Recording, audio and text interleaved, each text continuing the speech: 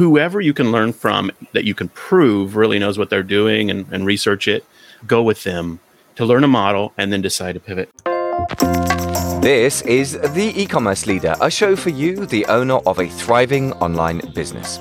In this shorter episode, we bring you our hot takes on topical and central e-commerce subjects, fresh from our expert panel, Chris Green, Jason Miles, Kyle Hamer, and myself, Michael Veazey. Let's jump in. Today's sponsor is Eva, the best Amazon stock management tool. How much has going out of stock cost you over the lifetime of your business? And what is it going to cost you this Q4? Eva predicts precisely what stock you need. It learns from your account and it improves constantly. Eva serves hundreds of private label 7-figure sellers. To get a 15-day free trial, go to amazingfba.com/Eva. That's amazingfba.com/EVA. Ladies and gentlemen, welcome to the e-commerce leader call-in show, especially on the call-in app of that same name and in all good podcast channels near you. Today, we are talking with our usual panel, Jason Miles, Chris Green, Kyle Haber, and myself, Michael Veazey, three of us in the US of A and one of us over the pond in London, England. And we are talking today on, I think, a really important topic that came out of a discussion we had off air, which we all feel quite passionately about it, but really one with the other. And that is how to decide on an e-commerce business model. Quite often, a lot of us get presented with a course through Facebook ads, through YouTube, through whatever else it may be.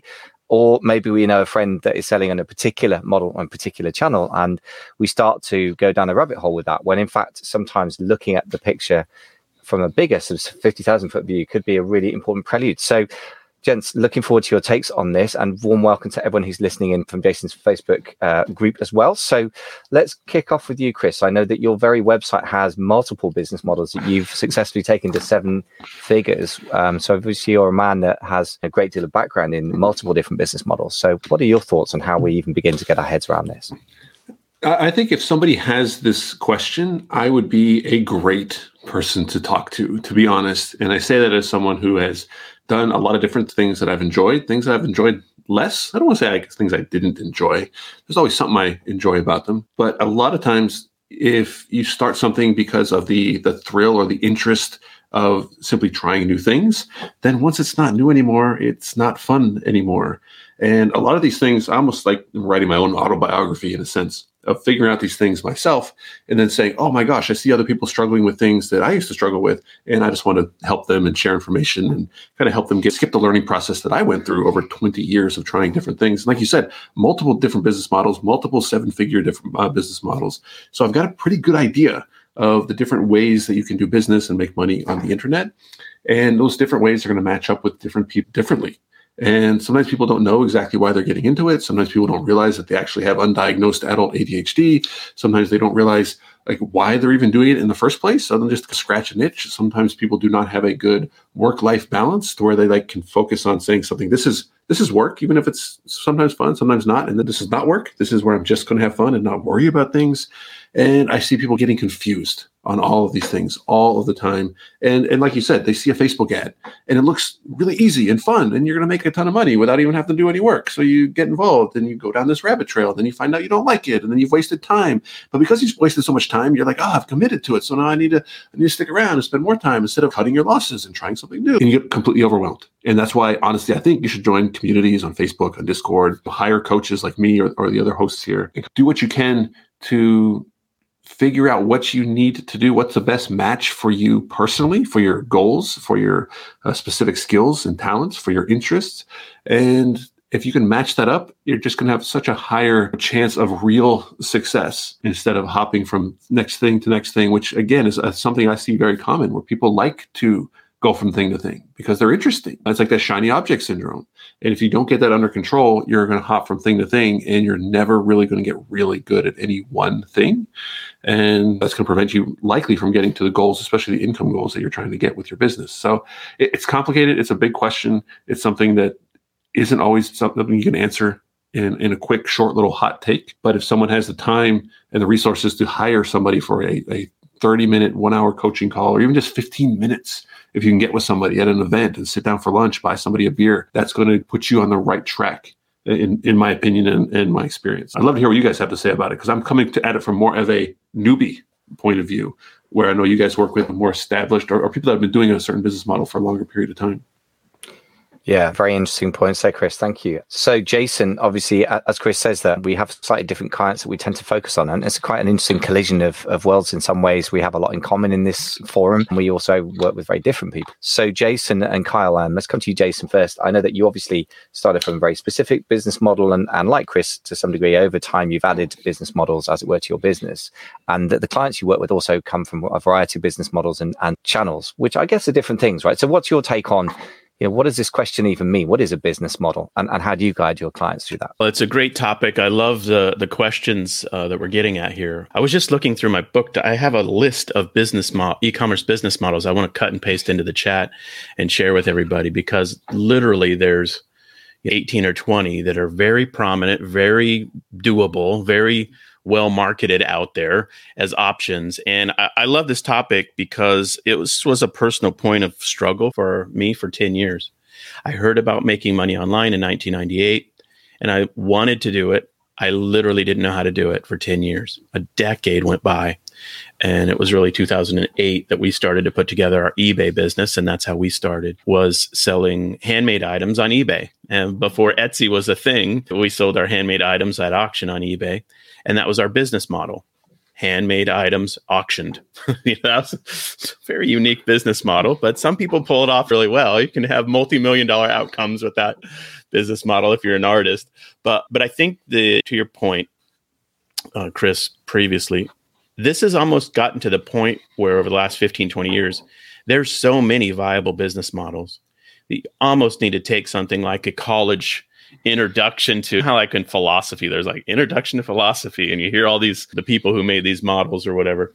It's almost like that for e-commerce now, because we could rattle them off here just off the top of our head. A lot of people get into it through retail arbitrage, and then they learn about online arbitrage, and then they learn about curbside arbitrage, and then they learn about wholesaling, and then they learn about private label, the original private label. Then they hear about product customization and having your own unique products made. And then they hear about digital publishing and course creation and digital goods. And then they hear about merch. And then they hear about what else? You guys chime in here if you want, but there's so many that come to mind. I'm going to hop in because this is the Hot Take Show. Yeah. Right. You can go to the Amazon.com homepage. We're just talking about Amazon. We're not talking about any other platforms at this exact second.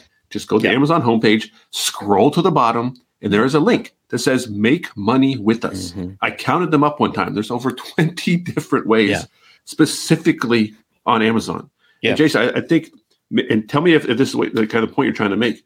Picking one means not picking out of 100,000 different internet business models. And that, a lot to me personally, can be torture. Yeah. Picking one means not picking the other ones. It's that opportunity cost. It's that FOMO. It's hard. And it's something that affects this generation more than any other generation in history. We did not have these options. Yeah, and totally. That's the way I try to think about it. Yeah, totally agree. And I think the thing that I would say is, when you take a course like Introduction to whatever, one of the exercises is seeing the land. You just want to see the big landscape, because what we frequently do is optimize to a local maxima, as Elon Musk, the genius on the planet, says, which is we hear about something, we start optimizing it, and we optimize our way into a cul-de-sac. I don't know, they call it a cul-de-sac in London, Michael, but it's like a dead-end street. And you get to the point where I'm optimizing the heck out of this business model, but I never even heard of drop shipping. What's drop shipping? Or I've never even heard of these other models. And you've optimized your way down a deep rabbit hole, to mix my metaphors. And you haven't stuck your head up to say, what other lay of the land is out there that might be a better skill set match, better passion match, better prior experience match? And those are the elements that need to go into the exercise at the beginning to really figure out what is optimal for you. We got ourselves into digital goods in a niche way in 2009 in the sewing industry. And we've been on that track for 12 years or whatever it is, 13 years. And so I do challenge people to just look at the 30,000 foot view as much as possible when they're starting out. So there you go. That's my hot take. Wow. Some deep thoughts here. I think I guess that's one thing that strikes me is that, as you're saying, Chris, there's so much mental head trash that goes with this somehow, and we need to find a mindful path through these options. Kyle, what's your take on this? Obviously, you come like me from a sort of fairly focused Amazon private label / custom product background, but you're now working on a broader canvas with Jason in your Winning on Shopify. Sure. Now become Winning Online, which in itself tells a story. So how do you approach helping clients? Let's get a bit more practical now, because we've dealt with some of the problem and the options. How do you actually go through a process to help people choose which way to focus? Yeah, no, it's a great question. There are two big paths too. If you're starting out from scratch, that's a different starting point than if you already have a business and you're looking to extend your business. If you're looking for business models to add on. For example, you have a physical product, you're already selling it, you want to add digital products as an extension. It's a different conversation. You're going to be approaching it with some guide rails, with some, obviously you're not going to be going in a totally different market. You're going to try and stay in the market that you're in, that you have customers in, you have sales in, and you have experience in to build those digital products, ideally. So there's some guide rails with that. It's a great question around how do you approach it? Like, what decisions do you make? And I think it does really start with an audit of your own strengths, the strengths of your businesses, the business that you're in, and the market that you're in, and you're looking for gaps. I mean, every business needs an edge. And I would say that every new business model, either if you're starting from scratch or if you're doing it as an extension, you really need to be thinking about, how do I find my edge? How can I make this? For example, you're just going to be growing your influencer marketing, just as not even a business model, but even drill it down even further to a business, like a channel, a marketing channel. How do you provide new content to that space from a unique or different way? I think you have to be really cognizant of those things. One mental model, this is just an easy way to think about any decision-making process when you think about it, is the 10-10-10 rule. And this is highly simplified, and there's a lot of other nuance that you need to factor into this. But one thing you can do really quickly is think about the decision that you're going to make regarding anything in your business or in life. And are you going to feel good about it in the next 10 minutes? That's a good decision.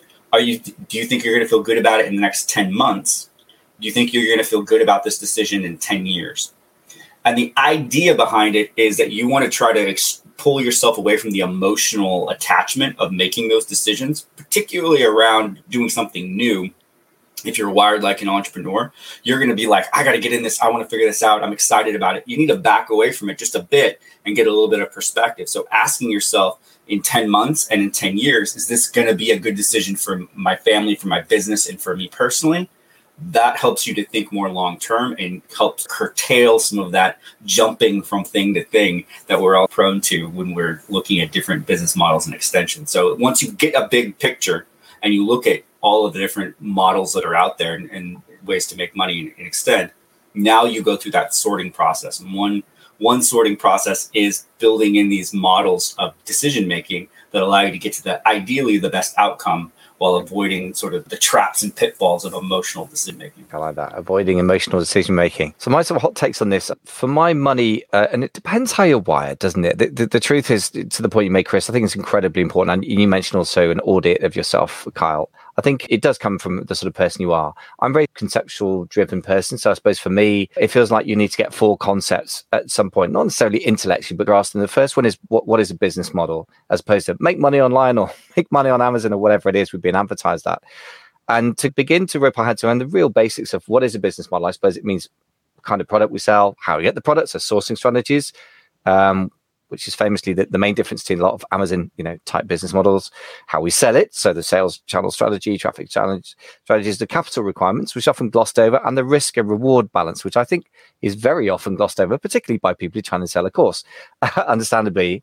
And I think also understanding there's a difference between a business model and a channel. Chris, you just pointed out that there are 20 different business models that even Amazon will tell you that you can perform on their channel, which is different from should you sell on Shopify. And I think clarifying that is important.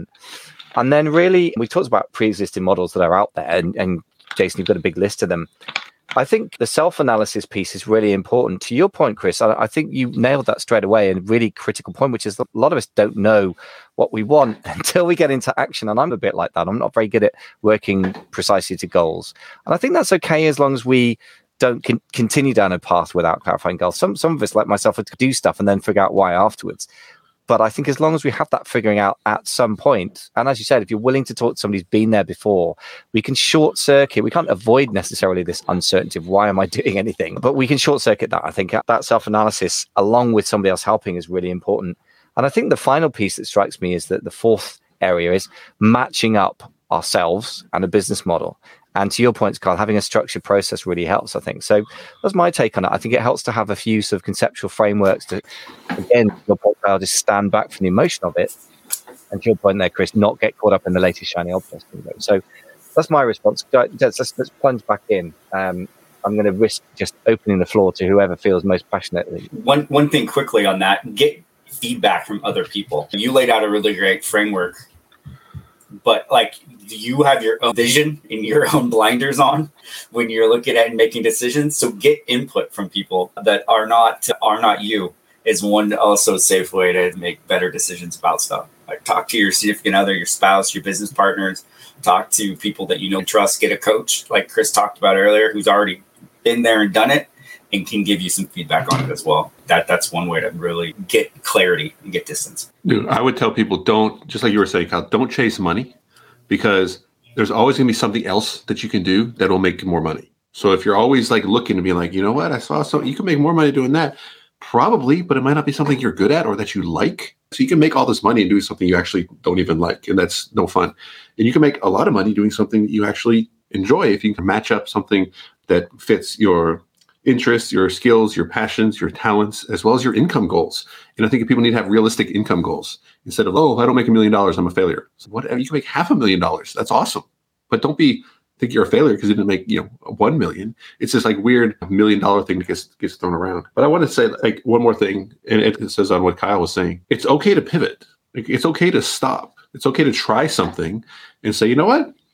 I'm not really feeling this. And try something else. And that's okay. But I think a lot of people, they worry about too much what other people are going to say. Oh, I saw you tried that and you're not doing that anymore. You're like a failure or a loser. Like, one, if you got people like that in your life, cut them out. But it's totally okay to pivot rather than get into like sunk costs and be like, can't give up these sunk costs. No, forget it. And here's an example I think will help people. Like, people who have like a commercial space, right? A commercial office or a warehouse or something. They generally have to sign like a 3 or a 5 year lease. And when that comes up, and you got to say, okay, are we going to do this for 5 more years? And if you sign that lease, then mentally, that's what you're doing for 5 years. And don't go in for 2 years and be like, I heard about this. And you're off looking at shiny object stuff again.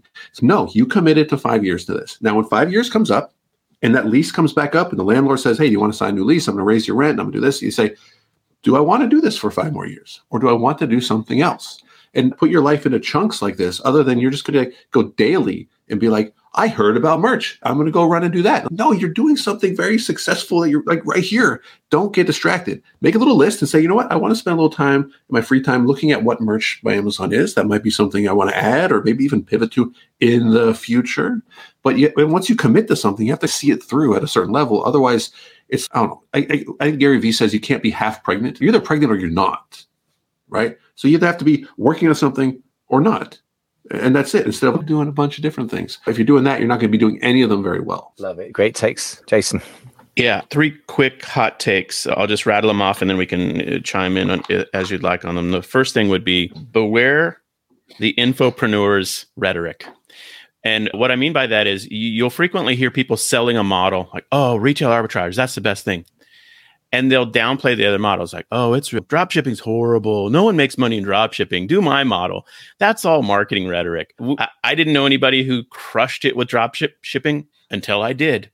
And then when I saw what they were doing, I was like, holy smokes, that model really, it's got some energy there. That works. You don't want to get trash talked out of a model that could be right for you by infopreneurs who are downplaying the merits of a model. So that's, one pro tip. Another thing is the best model for you at the beginning is any model you could learn professionally from a true expert.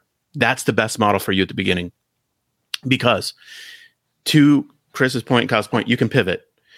And what you don't want to do is do a half backflip, to use the gymnastics term, with a model and then conclude that it's not a good model. So professionalism in your educational and training of it, in it, is really vital. I always tell this story, but when I was in high school, sophomore year, I wanted to learn to play the guitar. So I went down to the local music shop.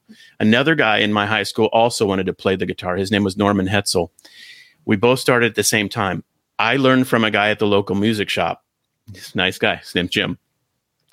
Norman's parents drove him to San Francisco because they heard Christopher Parkening's student, who like learned from Segovia, who's like the classic guitarist of forever, was in San Francisco. He learned from them. So in the fall, like in October that year, we have the Renaissance Fair. I don't know if you guys had those in your high school. Norman Hetzel gets up with his classical guitar and he just starts rocking the house with this song. And I was still learning like G chord, C chord, and Norman Hetzel is just wowing an entire audience. And the lesson I learned from that was he went and found the super amazing coach. That person and the process of having that coach in the high level got him to a level of implementation that was mastery. And I think that's really critical. So whoever you can learn from that's really, that you can prove really knows what they're doing and research it, go with them to learn a model and then decide to pivot. And the third and final thing is product is absolutely the most important thing. This is a product selling endeavor, and you cannot make money with a commodity product that's non-differentiated and marketed creatively. Now, anybody can make money doing anything if they know what they're doing. So a commodity can be sold if it's packaged well, or you get my point. But generally speaking, what we see most frequently as coaches is people who are trying to build a business on an also-ran, Me Too, undifferentiated product that they don't have any unique advantage for. Now, I get arbitrage. I understand if you buy low and there's a marketplace for it, you can make great money. But my point is the product is preeminent in the whole process. And most people fail to really think through a product strategy that will get them an outcome that's a successful, positive outcome for them in terms of profit and all that. So those are my 3 hot takes. There you go. Amazing. I can hear the brains around the table buzzing to respond. So go ahead, gents. I got my thoughts, but go on. I just want to say I always love that guitar story from Jason, but I also got a little bit lost on it as soon as he said a Renaissance fair, because I couldn't get the picture of him at a Renaissance fair playing a lute out of my mind. Wearing like a little minstrel thing, we're running around and playing it. So that was like stuck in my brain for the rest of his conversation. But no, where you start, exactly, the whole thing, it was crazy. Now, to just pivot off quickly what Jason said beyond the Renaissance Fair, was one thing that we've seen with clients as well when they're making a decision on where to get started, especially if they're just coming from the beginning, is they'll leave 20 or 30 years of knowledge and experience on the table in an industry to go try and do something else and get into a brand new industry. And they get a little bit maybe bored or burned out with the industry that they've been in, whether it's cars or cooking or whatever it is, food. And they're like, I'm going to go into the beauty category now because that looks exciting and fun. Or I saw somebody make a bunch of money on YouTube and I think it's a good idea. So one of the things that we'll do with all of our clients and just their conversation, tell us about your background. Where are you at? Where are you starting from? And very often they're going to have some core level of competency that they have. Even, for example, even like finance. Maybe they had spent 20 years as a CPA or they're really good with finance. That's an amazing starting point. Now, you may not sell an e-commerce product based on financial products, but you're going to have a really strong foundation in which to build upon around how to run a business successfully. Where your history that you bring to the table and your experience, don't discount that for where you should get started and find out. I just want to jump in and completely disagree with Jason about this whole guitar story, which is his story. So I don't know the details of the story, but I've heard a guitar story and I forget exactly who it was from. I think it might've been Mark Manson's. Eddie Van Halen? What? No, but the story was being told by the author of this book. I can't remember what it is. And he was at school and it was a music school and he was learning to play guitar. And there was this other kid and he talked to him. And he's like, man, I can't find enough time to like practice and do all these things. And the other kid was like, what are you talking about? You can't find time to. And the other kid just liked to practice, enjoyed practicing, loved practicing. It was not homework. It was not schoolwork. It was not a burden. It was not something they had to do with, like, for school. It was like they really liked it.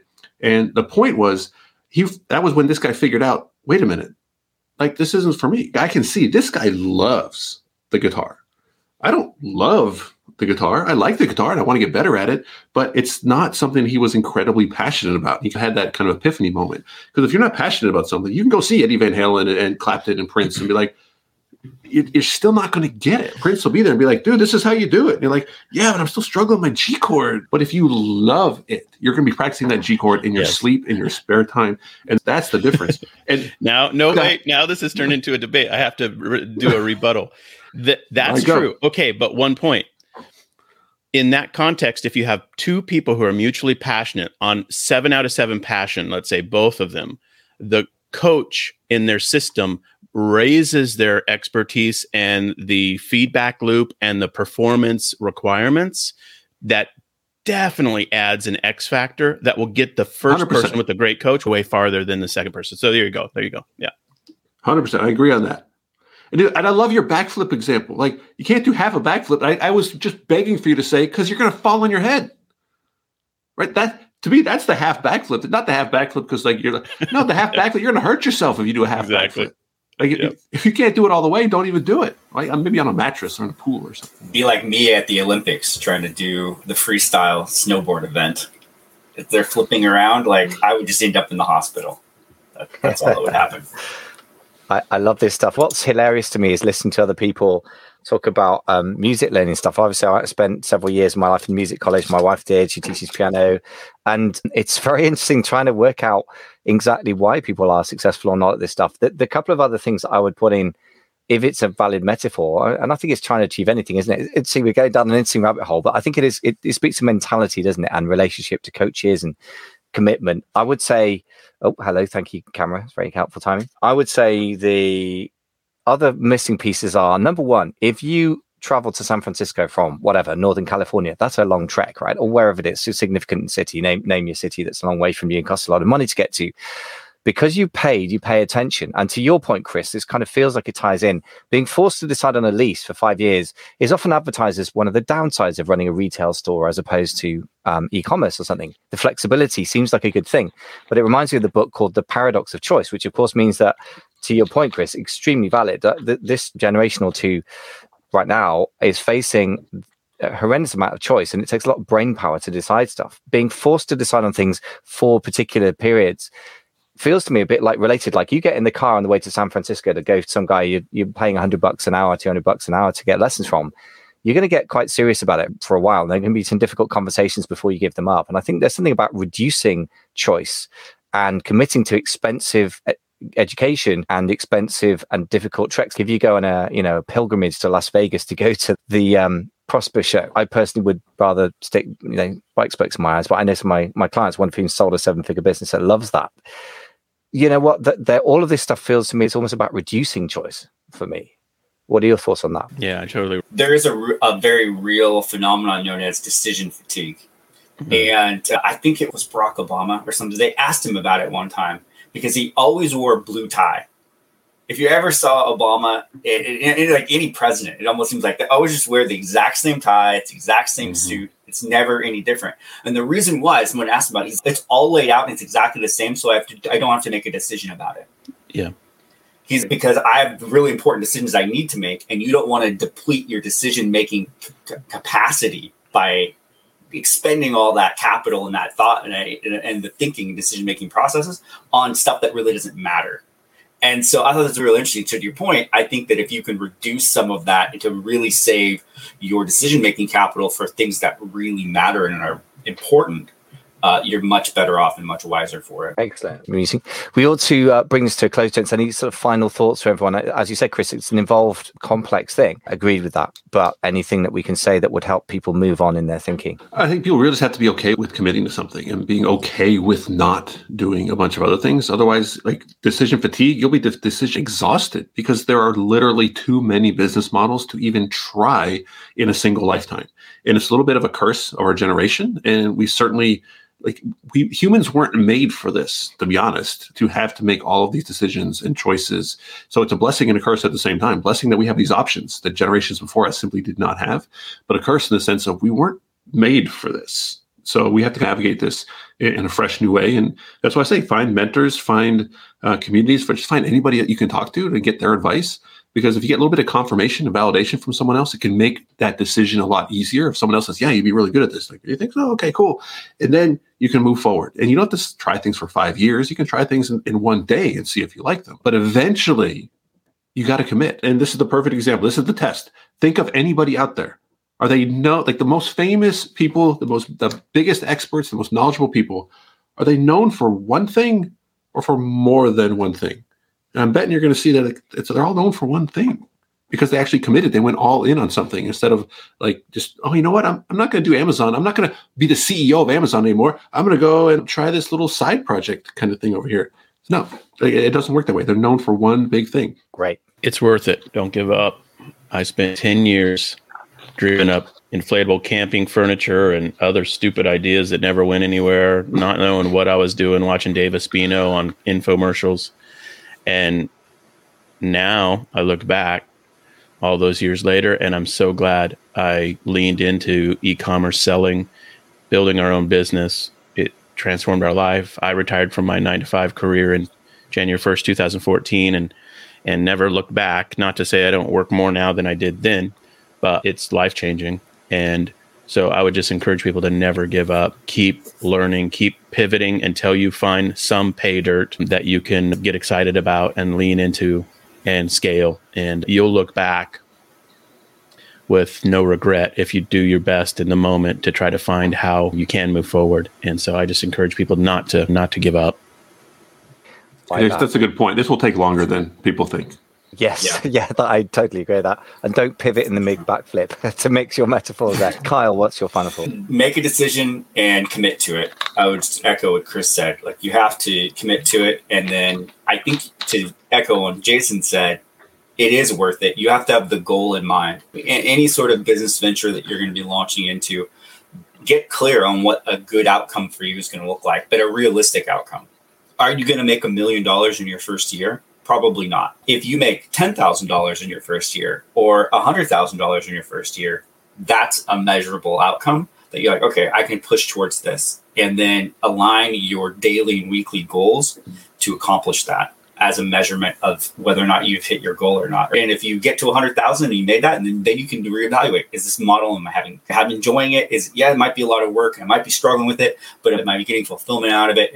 Do I see a way for me to achieve my ultimate goal and outcome, whether that's to quit your job or to spend more time with your family, whatever is your goal for that business is to produce in your life, just make sure you're aligned on it and that it's actually serving the lifestyle and the life that you want to have, and you don't become a slave to that business or that business idea. And then you got the only summary I would say to add to that is enjoy the process, enjoy the game. The people that I know, the irony is that the people I know that have grown the businesses, the biggest and fastest that I know personally that I've worked with, are the people who enjoy the game the most. So they would, in a sense, be okay with not having the money. They enjoy the fruits of the money, but they enjoy the game more than the money. I think if they had to choose between the Maserati or the McLaren and all the nice cars versus being in the business they're in, I think they'd choose the business because they enjoy the game. So I think that's the most important thing. To really brings us full circle to the point you were making, Chris, which is you got to do something you enjoy. Basics of life. Really great conversation, gents. Thank you very much for everyone who's been listening from Jason's Facebook group. And if you're watching us or listening to us, rather, call in live or listening on the e-commerce leader, lots of ways you can get us now. Call-in app is, we're growing in our followership there and we're going up the charts, so do join us there. It's only available on iPhone at the moment as far as I know, but do go and download that easy to use app. Do follow us on Spotify if you are a podcast listener, or Apple Podcasts, and don't forget to give us some kind of love or review. I believe, Jason, you were saying that Spotify now enables you to give some kind of rating for podcasts. Is that right? Yeah, that's right. Yeah. Just search for e-commerce with or without the hyphen between the E and the C, and you should find our show. Love to have you follow it and then rate it and review it as well on Spotify. Yeah. Amazing. Thank you very much, everyone, for listening to us. And thanks to our expert panel, Jason Miles, Chris Green, Kyle Hamer. This is Michael Veazey, London, England, signing off. Thanks very much for listening to the e-commerce leader call-in show. That was the e-commerce leader podcast with Michael Veazey in London, England. and Jason Miles in Seattle, Washington. If you liked this content, don't forget to subscribe to the show on your podcast app. For free resources, including PDFs and videos on topics like traffic, products, and sales channels, just go to www.theecommerceleader.com. No hyphens, just as it sounds. Thanks so much for listening.